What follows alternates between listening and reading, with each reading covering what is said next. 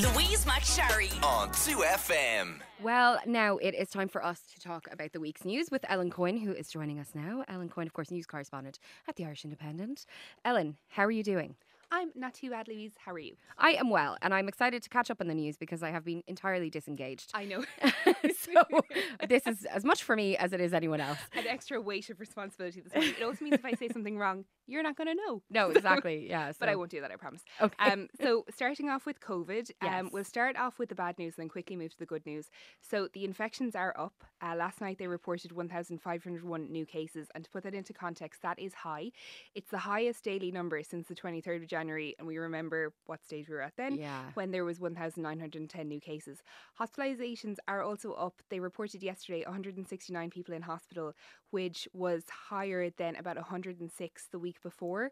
However, the number of patients in ICU has fallen. So yesterday the figure was 23, which was 3 fewer than the day before. So that is a good thing. Yeah. But on the up, the vaccination programme has really kicked in. Yeah. So over this weekend, the walk-in centres have started to open. And if you want a positive buzz over the next ad break, go onto social media and look at the queues outside City West and Greystones. It's savage. It looks like forbidden fruit. It's just loads of teenagers in a line. It's something I haven't seen in a very long time. And the traffic is apparently bananas around there because the demand is just so high. So these walk-in vaccination centres are for everybody age 16 and up. It's for anybody who hasn't had their first appointment yet. So if you're someone who's waiting for your second, unfortunately this isn't for you. And while you can obviously walk in without an appointment, you do need to bring a PPS number, a phone number, an email, an air code and a photo ID. That's just so they can get their vaccine certificate to you when they need to. Obviously there is loads of really good reasons for having these set up at the moment, but one of the main ones is it's going to be August tomorrow.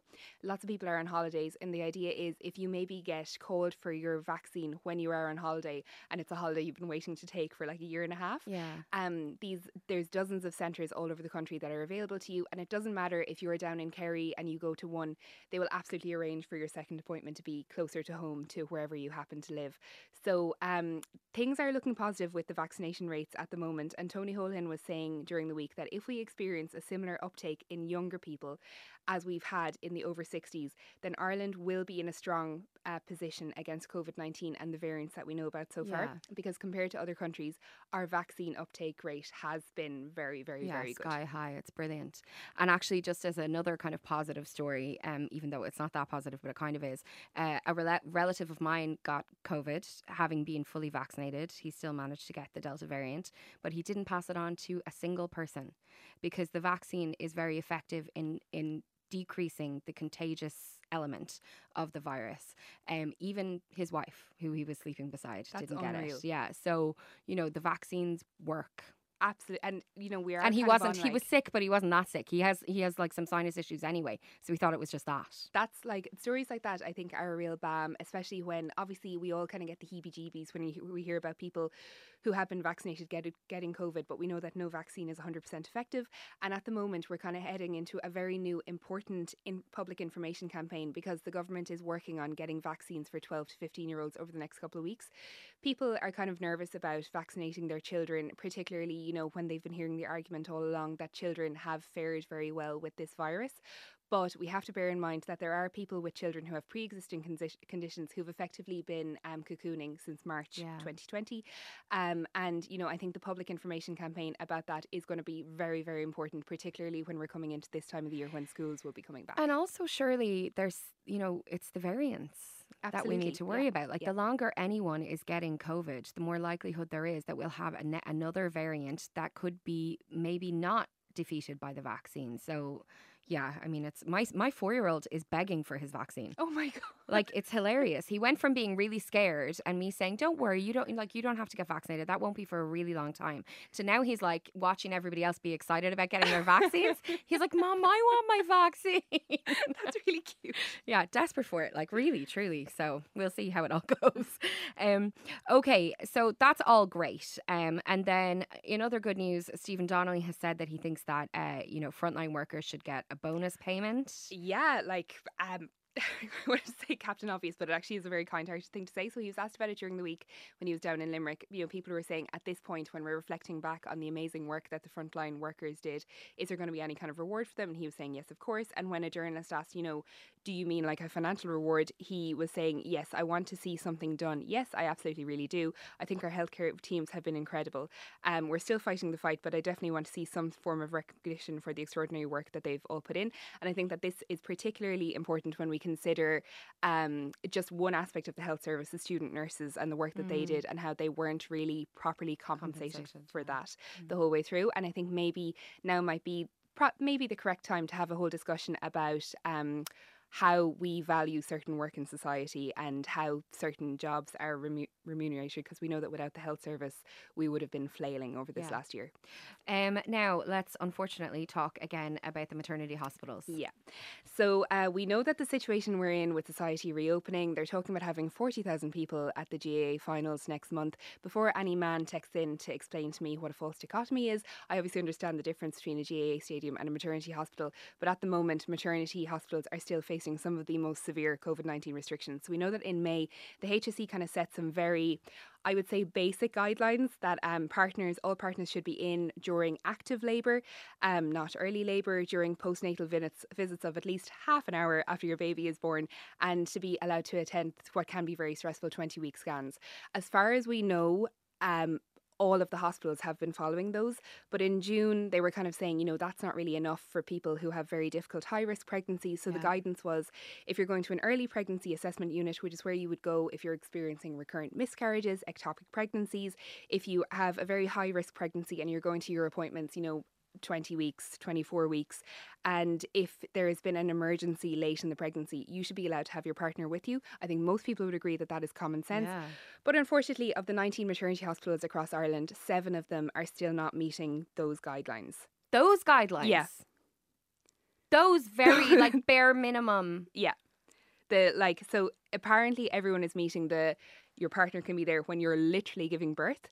But if you are going in for, you've had you know, a very difficult history with miscarriage, you're potentially being told you've lost your pregnancy. Exactly. That's the reason that those appointments are being listed, because, you know, God forbid, someone people go in and get bad news and you don't want to be on your own for it. And as someone texted in the last time we spoke about this, not only are they alone hearing the news, they then have to go outside and tell their partner. On the phone.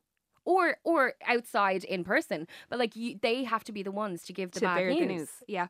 And I know, like, at a maternity, like, when I was going through my appointments, I really wish I had someone else there to, like, help retain information. Yeah. Because when you're pregnant, like, I hate buying into this idea that women are, like, meeker or more fragile when we're pregnant. But, like, there's a lot going on. And you're vulnerable. And when you get information like that, I really felt like I wanted my partner there to be an advocate to kind of retain information. Like, even after perfect appointments where everything went well, afterwards I was kind of like trying to remember what had happened.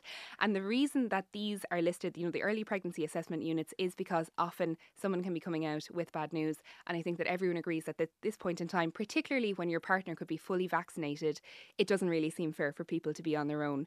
And I know that almost all of the most powerful men in the country have kind of said at this point that they don't believe these restrictions should be in place. The government is saying that, you know, they can't force the units. The units have a relative level of autonomy. I really think and hope that after all this is over, there's a proper kind of review of why these restrictions are still going on at a point in time when almost everything else in society is up and running and hopefully, fingers crossed, back to normal. Yeah, 100%. 100%. Okay, now let's talk about climate change. Right, so there's a really interesting interview in the Journal this week with Vice Admiral Mark Mellett. So he's the Chief of Staff of the Defence Forces. He's been in that role for a number of years and he's due to retire in a couple of months. But as well as that job, he also happens to have a PhD in environmental and ecosystem governance. And he was kind of saying that he believes that climate change is one of the biggest threats to Ireland. So obviously he has academic expertise in this, but through his job, he's seen how often the Defence Forces are being called to these extreme weather events. And he gave a couple examples of how, you know, a huge part of Killarney National Park burned down in the middle of April. Like, that is absolutely unprecedented. And anyone who lives in Howth has probably seen loads and loads of helicopters going up and down over the last few weekends, particularly in the hot weather. And he was kind of pointing out that that is very unusual too. And I think that it's kind of it's obviously a chilling thing to hear, but I think it's very important when you hear it coming from people in those roles and from that perspective, because I think we've seen extreme weather events all across Europe over the past few weeks, in Germany, the floods in London, in the UK, and when you're kind of combining it with this, it really is giving us a picture of us, the existential threat of climate change that seems to be very, very present and very active at the moment. Yeah, definitely. Now, Michael D. Higgins has been complaining about the volume of legislation he's receiving. That's right. So when a bill goes through the Oireachtas, before it becomes law, it has to go to the president for him to kind of check it over, make sure it's constitutional and sign off on it. But politicians have kind of been doing the equivalent of like when you're in college and you leave all your coursework to like the week before you go home for Christmas.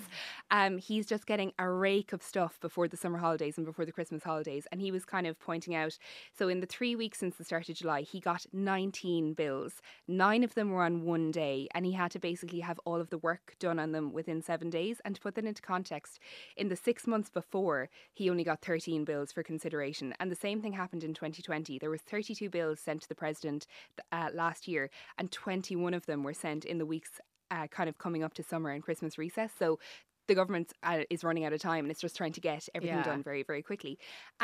This is very important because a lot of other TDs and senators have kind of said that they were also a little bit stressed out by how rushed things were. And I think just in the context of COVID, like speaking for myself, I'm aware of what the government is doing in terms of the pandemic. I don't have a clue what they're doing in terms of other legislation. So when COVID is taking over, there's less scrutiny for other issues, and media scrutiny obviously shouldn't have that much power in a democracy, but it does have some power. So if bills are being rushed through without proper scrutiny, without proper time and without proper media attention, and then are landing in front of the president when he's also trying to sign off on 8 others in the same week, problems can arise. Yeah, it's a real problem. So it's really, really important. Okay, let's talk about the Olympics. We have had a good week as Irish people. We have had a great week. So we have 2 medals confirmed so far. Gold in the men's rowing, bronze in the women's rowing. And we've also basically been guaranteed at least a bronze from Aidan Walsh in the boxing. But I think he has the semi-final at 2 a.m. tomorrow night if anyone wants to stay up for it, when he could get silver. We've been doing really, really well. It has been kind of in the middle of the night. So I think from 3 a.m. this morning, we had sailing, golf and athletics. So Sarah Lavin competed this morning and she came 7th in the women's 100 metre hurdles. Unfortunately, she didn't qualify, but that was her second fastest time ever. Good. And Mark English competed in the men's 800 metre heats. He did well, but unfortunately it wasn't enough for a qualifier sport. But Rory McIlroy and Shane Lowry were doing really well this morning. And to put on my little fake sports presenter hat, they're really in the mix tomorrow. I don't know exactly what that phrase means, but I think it means they did good. Yeah. So there's still a full week left of loads and loads of stuff to watch. And I think if you download the Olympics app, you can actually filter it by country. Because I was there with spreadsheets, like trying to navigate when and where I was supposed to be watching what. But there's loads and loads of good stuff to watch, not only over the next week, but even over the next 24 hours. Great. And staying with the Olympics, I love this story about Pink offering to pay the fines for Norway's women's handball team. Yeah, so the Olympics kind of brought up a big discussion about equality and sexism in sport. So the Norwegian women's kind of blended them together. Norwomen. Norwomen. Yeah. Maybe they'll adopt that. They were competing in the European Beach Handball Championships, and I didn't know, but apparently while men can play in shorts, women were expected to play in bikini bottoms. Obviously not for like sporting reasons, for aesthetics. And they decided as a protest to wear shorts instead, and they were fined €1,500. But Pink kind of stepped in and tweeted and was saying that this was like absolute BS, and she was more than happy to pay the fine for them. And it did come up in Tokyo as well, because the German women's gymnastic team staged their own protest. If you've seen gymnastics, like the leotards that they wear are, I would say, aggressively high. Yes. They're a real kind of Love Island aesthetic on the bottom half. Well, which obviously, you see them frequently having to pull them out of their arses. So which, when you're going can you imagine how annoying that would be? Going for gold and the world is watching you. Like, I feel like that should be the last thing that you have to worry about. So Germany decided to do like these kind of full body ones. And if you look them up, they look savage. They look like absolute superheroes. Men in gymnastics have always been able to wear pants and a kind of like tank top. And the German team was just saying that this was actually a statement against what they described the sexualization of the sport. And they were saying that this is about what feels comfortable. We wanted to show that every woman, everybody should decide what to wear. So I really hope that's a trend that's followed up by other countries. Love it. Ellen, thank you so much. I'm all caught up now. And I hope everybody else is too. That's Ellen Coyne, news correspondent at the Irish Independent. Thank you so much. Louise McSharry on 2FM.